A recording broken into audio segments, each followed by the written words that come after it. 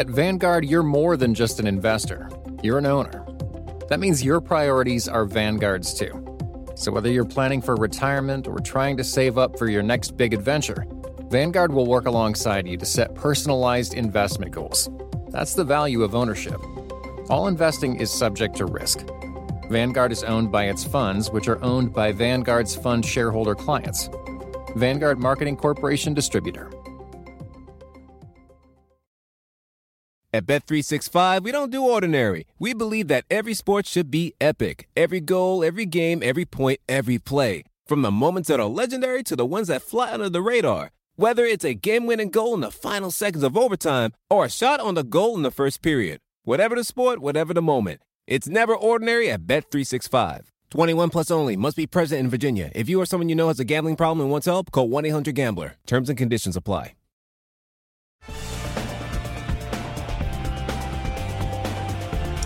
Hello and welcome into this edition of the Golf Channel Podcast with Rex and Lav. Well, we certainly picked a heck of a time to start our midweek podcast. It was certainly a busy news day on Wednesday. Rex will start, of course, with the deal that was announced on Wednesday morning with the PGA Tour finalizing an agreement with the Strategic Sports Group that would infuse up to $3 billion into the tour's new for-profit entity named PGA Tour Enterprises. This, of course, is a separate deal from the ongoing negotiations with the Saudi Public Investment Fund. That outcome is still very much TBD. But Rex, you've followed this as close as anyone over the past 6 months or so. Now that we actually have some finality after so many months of rumors and speculation, what are your thoughts? Well, I'll go back to yesterday when I asked Rory we knew the policy board was meeting again last night here in Monterey, and his thoughts on what he thought was going to come from that. And there was a level of aggravation and expectations. His line went straight to, this should have been done weeks ago. Like, there's no reason why they have not come to some sort of agreement with SSG and the PGA Tour is what we're talking about. Keep in mind that the tour narrowed the list to just SSG more than 2 months ago, way back in November.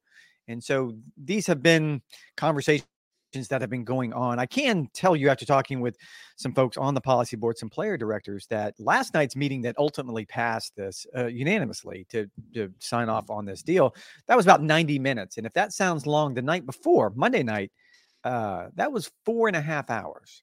So you get an idea of how, for something that was supposed to be, by all accounts, at the finish line. And this was the easy part of the equation, I guess, in my mind, if we're going to break it down. Like, we can all agree that whatever is going to happen with PIF, that is going to be by far the more difficult climb for everybody involved, just not the PGA Tour. And so the idea that this took that long, I think it's an indication of how complicated these things are, how nuanced they are. You mentioned $3 billion. The original investment is $1.5 billion. And we can break down exactly where that money is going to go and why this is important. I guess I took away the idea that there was a conference call this morning with all the players from the PGA Tour, Korn Ferry Tour, PGA Tour champions, and the commissioner essentially announcing this to the players before they made it public, which is about 10:30 East Coast time, 10:30 a.m. East Coast time. And I can tell you, while that meeting was going on, my phone was blowing up. I'm not sure. Is that the way the kids say it now? Blowing up. My phone was still blowing up with the idea of, what does this mean? What is this all about? And the players are asking me, and I think that's probably a pretty bad sign. So I think you get an idea of exactly how much work the tour has ahead of themselves to convince the players, all of the players on all of the different tours, why this move was important. I can see why they were excited. This provides a level of stability going forward that I think we can all wrap our minds around, how a $1.5 billion infusion into professional golf, at least the PGA Tour at this point, is a good thing. I would also counter and say it's also a good thing going forward for the PIF and whatever happens with those negotiations, because now you have a starting point. Whereas I think probably the talks up until now have been kind of circular. You didn't really know the starting point. Now you can start with the idea of $1.5 billion is an 11% equity share in whatever PGA Tour Enterprises is going to be. Let's start the conversations from there. Yeah, you could hear the excitement in PGA Tour Commissioner Jay Monahan's voice. You could hear it with Tiger Woods and Peter Malnati, who are player directors on the PGA Tour Policy Board. You could hear it all day long. Hear that? You heard that? Wait, you heard that? Hashtag sources. Sources say. And then Rex, as you were part of the coverage, I believe 4 hours long on Golf Channel with Todd Lewis, the number of players who either brought on set or in taped interviews with Todd Lewis, like there was clearly excitement. This was clearly a much needed W for the PGA Tour. I think for a couple of aspects. The big one that is historic, it's certainly unprecedented in sports, is players now being equity holders, basically owning a piece of PGA Tour enterprises. We'll let you get down to the nitty gritty of what that's actually going to look like. But that's huge for the players. It's certainly helping make them whole in the players who decided to stay loyal to the PGA Tour and not defect for the guaranteed money of LIV Golf. That's one aspect. I think when you're looking, optically at the entire situation, this infusion of investor money is shoring up the PGA Tour's financial situation. It's essentially signaling to the Saudis, to the PIF, hey, we have other well-pocketed folks who are interested in investing in pro golf at the PGA Tour level. We don't necessarily need you. Would they like them? Certainly for a unification standpoint, you would like to have that investment of Saudi money. But now with this infusion of cash, it's essentially saying this is our leverage play. We've got $3 billion, we got $1.5 billion with this initial investment, and we can either fully fund the PGA Tour for the next 5 years. We can satisfy the players with this war chest. Like, we're good to go. That's big picture what this deal is signaling on Wednesday. I think you're right. I don't know. I wouldn't use it as a leverage play because I think the PGA It's Tour definitely a leverage play.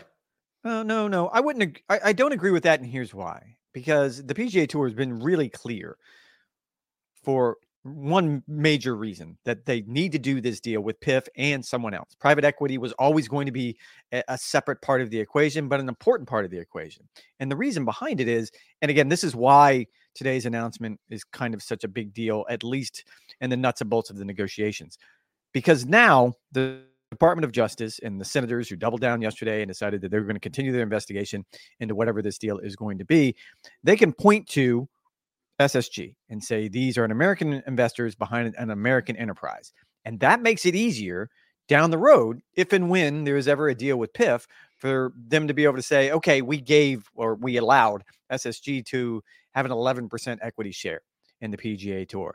Is an 11% equity share okay on PIF? And look, let's don't dance around it. The DOJ is going to have to sign off on this, whether the tour likes it or not, whether the public likes it or not. This is not something that the tour can just snap their fingers and allow to happen. There's a lot of things going on. This allows that to happen. I actually spoke with some folks, which is weird, in my reporting today down at the LIV event in Mexico, and they're doing victory laps down there. They're not under the impression this is some sort of leverage play.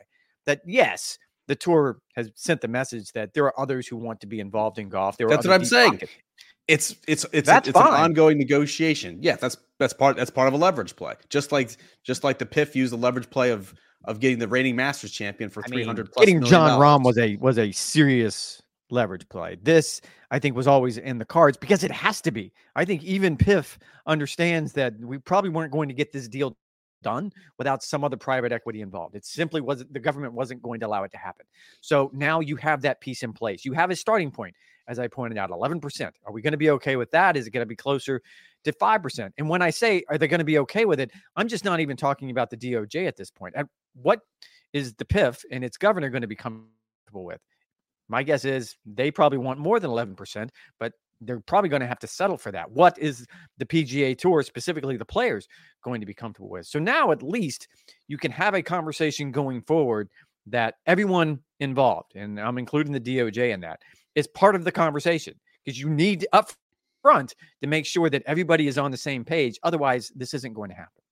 I thought it was very interesting, too, on the conference call, Jay Monahan told the membership that when he was in Saudi Arabia earlier this month, meeting with representatives from the PIF, representatives from SSG were also there. So you can see how this could potentially be a collaborative process moving forward. I had a couple of text messages, Rex. Like, when you're looking at this big picture, I had a couple of text messages from I would call them casual golf fans who basically said, what's the big deal? Why should I care about this? I didn't have a great answer at the time because on the surface, it just looked, this is a way to pump PGA Tour players full of even more money. And you can go through the tiered system and how it's going to work for the top 36 players. They're going to get the lion's share, $750 million in equity. It's still to be determined Glad when you actually. Thank you for that. Yeah, you could actually, cash out on these equity shares. It's not like it's LIV Golf where you're getting a check and all of a sudden you're $150 million richer. So on the surface, it just seems like this deal is for that. My answer eventually, when I came back around about an hour or two later, I said, look, for the first time, the PGA Tour now has really savvy businessmen who have dozens of years of experience maximizing profitability in their respective fields. They have figured out a way, whether it's with the Red Sox, the Falcons, the Brewers, Liverpool, to create now the Mets are in there as well, Mets, as are the Falcons. So we can have a different conversation. Go on. I'm kidding. Okay. But they have done a great job and made a lot of money creating a better fan experience and a lot of money for those respective franchises. And so I told them, I said, this is not a donation. These are not just really rich people who love golf and they want to stave off this Saudi threat. Like, they're in the business to try and make money. You don't get that by catering to the players and making sure they're really happy and making sure that they're so much richer and lining their pockets. You do that by attracting fans. And so I'm most curious to see how, Rex, they actually are planning to do that over the foreseeable future. I think your initial answer was correct, because I had similar conversations with actual tour players about how does this affect me today? And it really doesn't, to be honest with you. As a matter of fact, even if you're in that group of 36 or 72 or whoever is getting these equity shares, you're probably not going to see anything for a long time. Like, there's not going to be any tangible benefit for you as an investor, as someone who owns a share of this company. You have to be vested. There's a lot of things that are going to go into this. I think what it does, and this is probably where your average fan comes into play, even your average tour player comes into play, it opens the door to whatever comes next. This was an important step to open that door to whatever comes next. And Todd Lewis and I kind of batted this back and forth on the 4-hour live from today, by the way, a 4-hour live from. I'm no expert at TV. It was a lot of TV for something that we don't have a lot of answers about. But the one that sort of came to mind, and I can do like the best comp here in my mind, is you're right. These are, I use the Ocean's 11 line as far as SSG. These are serious guys that should be taken seriously, because you're right. Great line. Great line. They got a huge chuckle out of T-Lou too. Oh, did it? Yeah, he liked that one. Ocean's 11, very, very underrated movie. Ocean's 12 is awful. Ocean's 13, they got back on track. Anyway, I just think the best comp for this is what the NBA did this year, because T-Lou's immediate reaction is these guys don't want to lose money. Like, they want this to be a successful venture. We can all agree with that. They're not in this for charity. And his question to me, and a legitimate question, how do they turn this into more money? Like, the tour has been successful, but how do you turn it into something that is $1.5 billion investment successful? And I go, I think the way they're looking at this, and look, there's still a lot of moving parts, but what the NBA did this year with the in-season tournament, I think is what they called it. They didn't add more games. They just created something within their already existing structure that now the NBA is going to take to whoever, Turner, one of the networks, and then one of the networks are probably going to buy it because it was somewhat successful with the Lakers winning and everything else. Now transition that to golf. And look, Rory has talked enough about this so that we can all agree that this is probably on the big blackboard as far as where we want to end up. And it's some sort of global tour. And much like what the NBA did, you would probably take a lot of just existing events, whether that's existing events on the PGA Tour, on the DP World Tour, assuming PIF and LIV are involved, you would take a handful of their events, however that works in, and you create another product, which then you take to the TV networks, then you take to corporate sponsors, and you sell that. Because based on the tour's model right now, no, I don't think you can come up with a $12 billion valuation. And that's what this is, by the way. And keep in mind, when we started these conversations 2 months ago, when you and I first sort of ventured into these very, very deep waters that neither one of us are qualified to talk about, it was closer to $8 billion. And now at the end of the road, you have a $10 billion evaluation, which is a lot of money when you consider the Dallas Cowboys aren't even valued at $10 billion.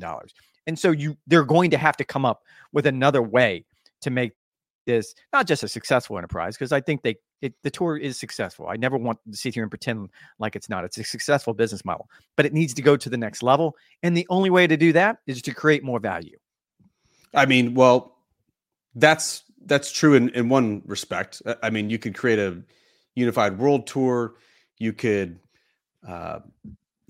take over the European Ryder Cup team, buy the PGA Championship, whatever the case may be. I do think there is potential, Rex, with the TGL League or some sort of merging with LIV Golf, although they have not been overly successful in selling the franchise model over on LIV Golf, at least as we enter season 3.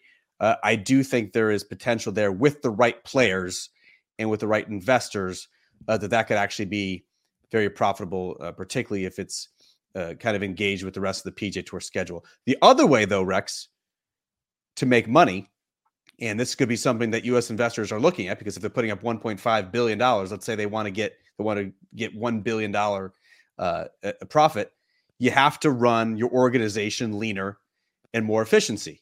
That could include selling off assets. That could be cutting off unprofitable parts of the business once they do that sort of evaluation as well. And so there's certainly options. And I do think the PGA Tour as an organization will look drastically different. I would expect a much kind of a lean, mean machine over the next 5 years, and maybe not the bloated boat that it has become. No, I would 100% agree with that. And I have been talking with people who are much smarter and know much more about this. And you're right. That's probably going to be the first thing we can expect SSG to take a really, really hard look at is, are there any duplications? Are there any jobs that we can do without? Are there any things we can double up? You talk about assets that aren't profitable. And I've asked this numerous times and never got an official answer. When you go back to the framework agreement in June, the idea was you put all of the for-profit assets of the PGA Tour, DP World, and LIV Golf into the same bucket. My question all along has been exactly what are the for-profit assets of the PGA Tour? Because it gets a little fuzzy when you start talking about this week being a primary example. Pebble Beach, this event, a very successful event on the PGA Tour schedule, is not owned by the PGA Tour. There's an organization here in Monterey, and then it's a charity, and they run the event and funnel any profits to the local charities. Like, it's not something that, again, you're not selling the Dallas Cowboys here, or even this isn't a comparison model that you can do. You're right. When you start looking at the for-profit assets, that's the TPC network. And how many of those golf courses would they want to maybe sell off? Or how many of those golf courses do they think they can whittle down and get a little bit more profit? Reese's peanut butter cups are the greatest, but let me play devil's advocate here. Let's see. So, no, that's a good thing. That's definitely not a problem. Reese's, you did it. You stumped this charming devil. At Vanguard, you're more than just an investor. You're an owner. That means your priorities are Vanguard's too. So whether you're planning for retirement or trying to save up for your next big adventure, Vanguard will work alongside you to set personalized investment goals. That's the value of ownership. All investing is subject to risk. Vanguard is owned by its funds, which are owned by Vanguard's fund shareholder clients. Vanguard Marketing Corporation Distributor. At Bet365, we don't do ordinary. We believe that every sport should be epic. Every goal, every game, every point, every play. From the moments that are legendary to the ones that fly under the radar. Whether it's a game-winning goal in the final seconds of overtime or a shot on the goal in the first period. Whatever the sport, whatever the moment. It's never ordinary at Bet365. 21 plus only. Must be present in Virginia. If you or someone you know has a gambling problem and wants help, call 1-800-GAMBLER. Terms and conditions apply. I think that's a very, very fair statement. Rex, obviously the big remaining question is what happens with the PIF and what happens with LIV. It does seem now, I think there was maybe when we did our end of 2023 podcast, we were at least hopeful that, hey, maybe by the start of 2025, we're unified, everything's back together, all of the best players in the world are playing in the exact same place. In these kind of past few years of tumultuous times are over. It does seem like now with the regulatory procedures that are going to have to be in place, that we're probably looking at 2026 at this point before things are settled. Is that fair to say? Yeah. I mean, and again, I don't think anything is right around the corner. Even talking with players, again, I talked to a player director off the policy board. Like, again, this is, and I think we've mentioned this, there wasn't never going to be a day when the PGA Tour just announced, all right, everyone is on the same page. We're all under PGA Tour Enterprises, and this is what the product's going to look like going forward. There are just way too many moving parts for that to happen. Like, we are months, if not years away from that happening. However, as I mentioned, it is a really, really good first step. And I also think it's important. There is a universe where the deal with PIF doesn't get done. And I can tell you that I'm hearing just as many rumors and speculation that if that happens, that the PIF would probably just double down and try to go back in business with the DP World Tour. So you wouldn't want that. The tour certainly wouldn't want that to happen as well. So it goes back to the idea that you threw out that this was some sort of leverage play. I still think the danger here, and again, this was a $12 billion valuation. That valuation is based on the idea that PIF is going to be involved with whatever this entity is going to be going forward. If not, I think it would be a drastically reduced valuation. And the reason why I ask is because Rory McIlroy had I thought a fascinating press conference on Tuesday where, he's clearly changing his tune on some of these subjects to save face. Maybe he's just had more information. Maybe he just kind of sees the writing on the wall, but he essentially capitulated on not having punishment for LIV defectors. Essentially, he said it's really hard to punish people. There'd be some sort of sliding scale, and that sort of gets messy. But we've had such division, such rancor on the PGA Tour and LIV and elsewhere over the past couple of years. The quicker we can reincorporate the Brooks and the Brysons and the DJs and the Phils of the world back into the PGA Tour, the better the product will be. Something tells me, though, Rex, that is not a consensus among the PGA Tour membership. In fact, Jordan Spieth just gave a press conference before he had to evacuate the media center over at Pebble Beach, which we'll get to in a second, where he said, I'm hearing on some sides where Rory says no punishment, and I'm hearing on the other side that says basically give these guys the death penalty. This seems like a very difficult road to navigate. I understand certainly what Rory is saying. I understand it completely, that for the good of the game, for the strength of the PGA Tour, if now you are trying to appease these investors and make the best product possible for the fans, you need all those guys on the PGA Tour as quick as possible. Actually doing so and not completely alienating half of the membership, I think is a very difficult task. It's amazing. And again, I got a lot of feedback. I'm sure you got a lot of feedback from players from this morning's announcement. There was tenfold the amount of feedback from Rory's comments yesterday about there being no punishment. And make no mistake, that is a 180 for him. He has completely changed his tune. He was the guy who was the most outspoken critic of anyone who left to go to LIV Golf and did not leave much room for ambiguity on that front. Came back around. Total speculation on this part, but I think it's pretty well founded. The idea here is, I think Rory, like a lot of people who have been in on these conversations, and he has been in on these conversations, understands what's at stake. And yes, it is a natural human desire to have a pound of flesh. And the idea that somehow they would just be welcomed back without any repercussions whatsoever rubs a lot of people the wrong way, because what's going to happen the next time there's an irrational threat and someone walks away? Like, how are they supposed to take any of the regulations or the rules or the threats seriously? From Rory's perspective, to your point, I think he recognizes that the game doesn't work if it's not unified. Like, if we end up back at square one a year from now and somehow the PIF and the PGA Tour deal falls apart and we're still separate and competing products, that's not good for the game. It's not good for the fans. It's not good for the TV networks. It's not good for the players. And you're only going to see more and more issues like this crop up.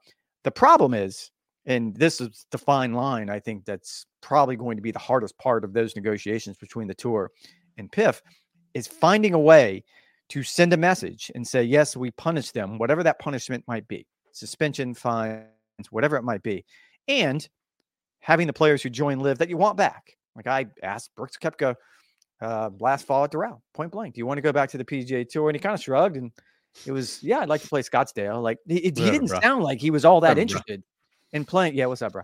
It didn't sound like he was all that interested in playing 15 events again. And then I hit him with, well, would you do it if, you had to pay a fine or serve a year suspension? And that was a non-starter with him, as it is with most players on LIV. So if you can't find some sort of middle ground, this is going to be a tough negotiating hurdle. That's why it's just untenable to me that you would send some of these PGA Tour superstars, and that's what they were.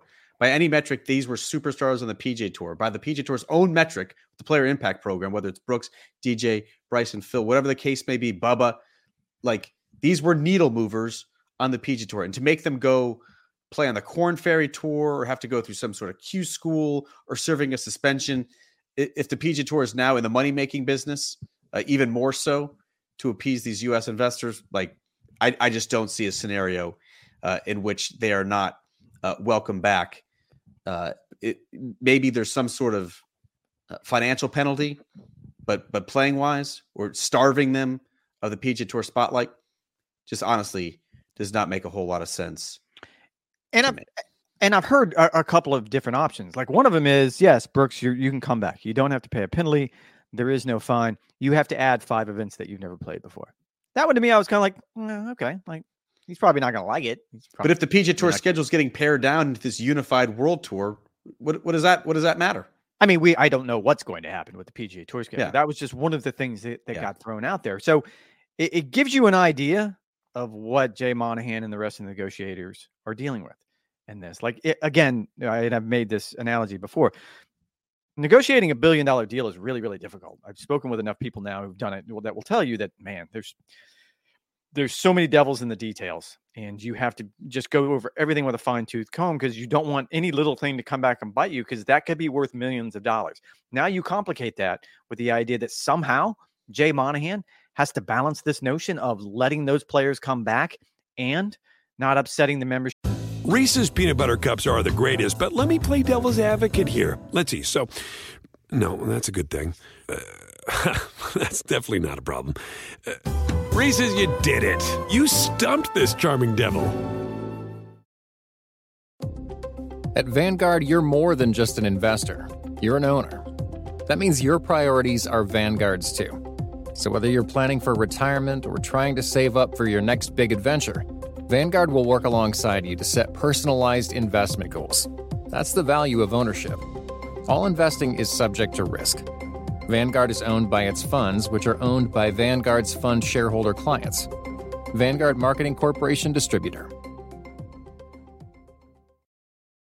At Bet365, we don't do ordinary. We believe that every sport should be epic. Every goal, every game, every point, every play. From the moments that are legendary to the ones that fly under the radar. Whether it's a game-winning goal in the final seconds of overtime or a shot on the goal in the first period. Whatever the sport, whatever the moment. It's never ordinary at Bet365. 21 plus only. Must be present in Virginia. If you or someone you know has a gambling problem and wants help, call 1-800-GAMBLER. Terms and conditions apply. More than they're already upset about what's going on. It's a very, very difficult line. Mentioned at the start of this podcast, it is a busy week, not just with the SSG deal that was announced, but LIV Golf is beginning another full season, coincidentally, the same week as the PGA Tour's signature event at Pebble Beach, where you are. Let's touch real quick, Rex, on LIV, because after some communication errors, after some lengthy delays, the LIV rosters are actually finalized. We have Terrell Hatton, Adrian Moran, Caleb Surratt, and Lucas Herbert, who have been added to the roster for 2024. Real quick, with the addition of Jon Rahm last year, and these 4 players, in particular, Hatton and Moran, who are top 40 players, Ryder Cup either players or hopefuls, and Caleb Surratt, a top 10 amateur in the world, is the league finally positioned now to make some to make some inroads and have a broader fan appeal? I don't know that the product is that much different. Look, Jon Rahm is going to improve the product. I think Surratt is certainly going to improve the product. Hatton, Adrian Moran, like all of those things improve it incrementally. But is Jon Rahm really that big of a push to essentially get them over the hill that was sort of those ratings disappointments? Like they stopped putting out ratings, so we don't exactly know what the ratings were last year, but we know that they weren't great. Is Jon Rahm, who is a superstar, you're right, and is going to be missed by the PGA Tour, but is he in and of himself enough to push that over the top? I don't think so, because it still goes back to what we've said before. If you go product versus product, I still would argue with all my heart and soul that the PGA Tour product is just better. Now, I'm of a certain age and 72 holes of stroke play and whatever the case may be. Maybe there is some sort of niche for this new golf, 54 holes, team concept, whatever the case may be. We didn't see that last year, and I don't know that somehow Jon Rahm is the magic formula, the magic sauce to get them over that hump.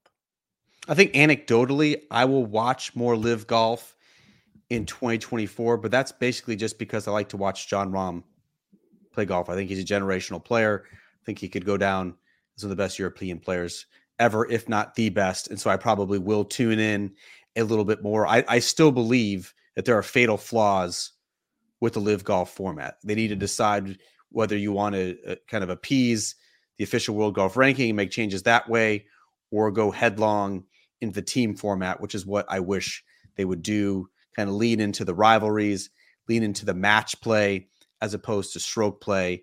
But that does not appear to be the case in 2024. Rex, on the PGA Tour, Pebble Beach, one of the most iconic venues that you could possibly imagine. Finally, after having just 21 of the top 100 players in the world teed up last year at Pebble Beach, you have basically a who's who on the PGA Tour playing this week. Now, you are recording this podcast at 2:39 p.m. local time in California, not because you're playing hooky, not because these are bankers' hours, but you had to evacuate in my hotel, the media center. What is actually going on at Pebble Beach, and will it carry over into the tournament? It was 100% chance of rain today, which I think if you say that in Monterey is that like it's 100% chance of rain. Although it just started sprinkling when we left. They were closing down the media center at 2:00 local time because winds were supposed to get to around 40 miles an hour. That doesn't sound good. And the rest of the week is pretty wet, pretty cold, pretty windy, not great experiences. What the big concern here is Sunday, I think there's like an 80% chance of rain as another cold front comes through with wind gusts that one of the tour's officials told me could reach 60 miles an hour. That's 60 miles an hour. And I go, well, at what point do you have to stop play? And he sort of gives me a look like, he goes, anything with a 4 in front of it doesn't work. So yes, if it has a 6 in front of it, it definitely doesn't work. So I think we're going to be hard pressed to finish up at least 72 holes by Sunday afternoon. We'll see. Weird weather. Things happen here. I will say, to go back to your point, and we did a roundtable on Golf Today yesterday morning, sort of addressing this. It is an interesting concept for this particular event to be the quote unquote first full field signature event, whatever that means. Because historically, the golf course and the celebrities have been the stars here. Yes, the golf is fine, and you get around to Sunday, and we're talking about a champion, and someone's playing well and someone's not playing well, whatever the case may be. But Pebble Beach has always been about the golf course and about the celebrities. Now you've cut the field in half. You've gotten rid of, in my opinion, the best course that was in the rotation with Monterey Peninsula, and you've essentially gotten rid of the celebrities. That being said, this is an aside. You'll find this funny. Larry Fitzgerald gave me a hug today, and that's a very, very humble brag. I know. I've met him a couple times. Very nice guy. He is playing. He gave me a hug today. Big fan of the pod. I guess he's a big fan of the pod, big fan of Golf Channel, whatever the case may be. I can tell you now, and I'm completely secure in who I am as a person, that was the most comforting, warm embrace that I've ever had in my entire life. And he smelled like fresh cookies and puppies.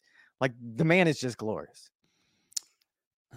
That's the weirdest thing that's ever been uttered on this podcast, and that's saying something. I'm a huge Larry Fitzgerald fan. Loved him as a player. It's hard to imagine a man of that size is so athletically gifted, so fast, so shifty, has such good hands. He's so strong, like just an absolutely great football player. I'm glad that he made the cut, no pun intended, to be in this amateur field. I'm also a big fan of Josh Allen. He was there as well. For the Buffalo Bills, partnering with Keith Mitchell this week. Go Dogs. And Larry Fitzgerald's swing is really good. Like I sat and watched him hit balls for a little while. But to answer the question is, it's going to be such a weird week. And like, look, LA, all of the signature events are just going to be different because of the limited field status and sort of as we make this adjustment to this new reality. This one probably is going to hit harder than the rest of them because of the reasons we talked about yesterday and what I just brought up. That this is, you've taken a known commodity. You've taken something that has decades and decades of success behind it for reasons other than what you would normally expect at a PGA Tour event. Now you're essentially plopping the best field you've ever had into the middle of this, and you'd like to think it only makes it better. I don't know, though. Like, I'll be curious on Sunday or whenever this tournament finishes, if you and I come away with the opinion that, yeah, they made a good thing better. I'd like to think so, but I'm not sure. I mean, when you said that forecast, all I can think of, it's my favorite GIF. I use it constantly, probably at least once a day. It's the Elmo fire GIF, like just chaos. It's Armageddon. Like, I absolutely love it. However, this particular week, that forecast is just about the worst possible scenario. The PGA Tour desperately needs a star-studded showcase where you have the best players playing one of the most recognizable golf courses in the world. The week that you just announced this $3 billion deal with the Strategic Sports Group, the exact same week that LIV Golf is starting its season as well. They really desperately need a Rory, Scotty, Spieth, JT showdown to basically just flex the muscle of the PGA Tour, and to have conditions that could be so dastardly is certainly going to increase the probability that we do not get that the year of the long shot continues. It's great for stories. Look, Nick Dunlap was a phenomenal story, a bit of an anomaly, but a phenomenal story. Matthew Bavon last week at Torrey Pines was interesting in its own way. Chris Kirk, Grayson Murray, interesting in its own way. But this is supposed to be the 80 best players the PGA Tour can offer. If you do not get that on Sunday, if you don't get that, if the tournament spills into Monday, I don't think that's great. I think honestly, Rex, you could make the argument that this week's tournament at Pebble Beach could be the peak of the regular PGA Tour season. Like, this is the best tournament that the PGA Tour could offer. I'm just hoping, as a fan of the sport and as someone who covers it, we get a leaderboard and an event that is worthy of that descriptor. Way to not be a prisoner of the moment. I appreciate that. To your point, though, and I think Jordan Spieth brought this up in an interview last week, the way he did. It's a crucial year for the PGA Tour for all the reasons that we've sort of laid out. This week would be a crucial week. I agree with you 100%. I don't know about the peak of the regular season. I think there's a lot of things on the horizon that could easily. It's probably the third most famous golf course in the world, behind St. Andrews and Augusta National. I mean, it's somewhere in the top three. And if this tournament has struggled to attract the stars, we have not had this many great players on Pebble Beach since the 2019 U.S. Open. Like, it's time to flex your muscle. This is the week to do it. It's essentially a U.S. Open type event in February. Like, that's phenomenal for the PGA Tour. Well, and you're assuming, and I don't know if this is a safe assumption, because you pointed out there's a lot of people in this world that love that emoji, or I'm sorry, that GIF of the flaming Elmo. Like, I think there's a lot of people who love the chaos. Yes, you should have that as your icon, but right behind you during the podcast, because I can imagine a scenario where if we're able to play on Sunday through that carnage, that would actually probably get people to tune in and of phenomenal. itself. Regardless of who is in the lead. Like, it could be Grayson Murray, again, for lack of a better example. But if it's blowing 60 miles an hour and somehow they're able to play on Pebble Beach, what they cannot play on Pebble Beach, 60. But people love to see car crashes. And that's essentially what it would end up being. Yes, I'm with you 100%. This is a very important week for all the reasons we pointed out. And you just announced a deal with SSG. Like, you need to come out the other side of this looking a little bit better than we're going to have a Monday finish and it's going to be Nick Taylor who wins. No disrespect.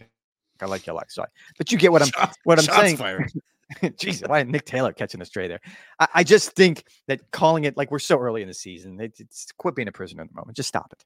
It could potentially be the peak of the PGA Tour season. Yeah. That's all I'm saying. Sticking with it. Got it. Rex, fervent followers of the podcast will remember that when you and I played Pebble Beach last summer during one of the all-time boondoggles with the LACC Pebble doubleheader, it was 50 degrees as a high temperature, probably feels like a 40. It actually was blowing 38 miles an hour when I began my round on the 7th hole with our shotgun start. Hit 7 iron into the 7th hole. I would actually anticipate if this wind keeps up in this direction, you could see some goofy club selections as well from the PGA Tour players. It's going to be phenomenal viewing. I just do hope that they can get it in without too many delays. All right. Media Center this week, apropos of nothing, Media Center this week is right of the third fairway. And as I was standing, it's big windows. Like, it's a beautiful Media Center. You have, it's very, very nice. And as I'm standing there yesterday morning and I was talking with some of our colleagues, I'm looking around and Doug Ferguson, the AP writer, finally goes, "What are you looking for?" And I go, "I think this is where I hit my tee shot last year during Media Day. I was this far right." This shot looks familiar. 220 from the rough. Yes, please. I played phenomenal that day. I was basically floating around the clubhouse afterward after shooting my 78. I don't think I've played as well since. I'm starting to think that it was a bit of a aberration, but it should be great viewing. I hope you have a dry week. I just bought some Gore-Tex shoes. Unfortunately, I'm not sure that you have them on hand with you. All right. That's going to do it for this edition of the Golf Channel podcast with Rex and Lav. You guys know the drill. Make sure you go to NBCsports.com/golf the entire rest of the week to read all of Rex's news, notes, columns, features, anything else that he whips up from the week. As we talked about last week on the podcast, we'll be doing our records on Sunday evening following the conclusion of the final round. Maybe on Monday. We'll have to see what happens with the weather forecast, but we'll be with you for a recap. It should be a lively podcast. All right, but I appreciate you guys listening. Make sure you go to the website for anything that you are unclear on. Should be a busy week. Talk to you guys in a couple days.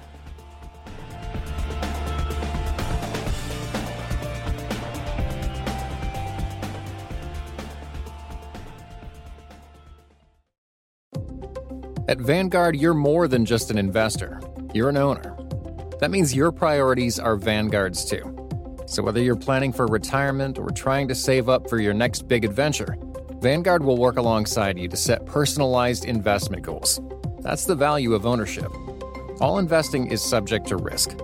Vanguard is owned by its funds, which are owned by Vanguard's fund shareholder clients. Vanguard Marketing Corporation Distributor. At Bet365, we don't do ordinary. We believe that every sport should be epic. Every basket, every game, every point, every play. From the moments that are legendary to the ones that fly under the radar. Whether it's a three-pointer at the buzzer to tie the game or a player that goes 2 for 2 at the foul line. Whatever the sport, whatever the moment. It's never ordinary at Bet365. 21 plus only. Must be present in Virginia. If you or someone you know has a gambling problem and wants help, call 1-800-GAMBLER. Terms and conditions apply.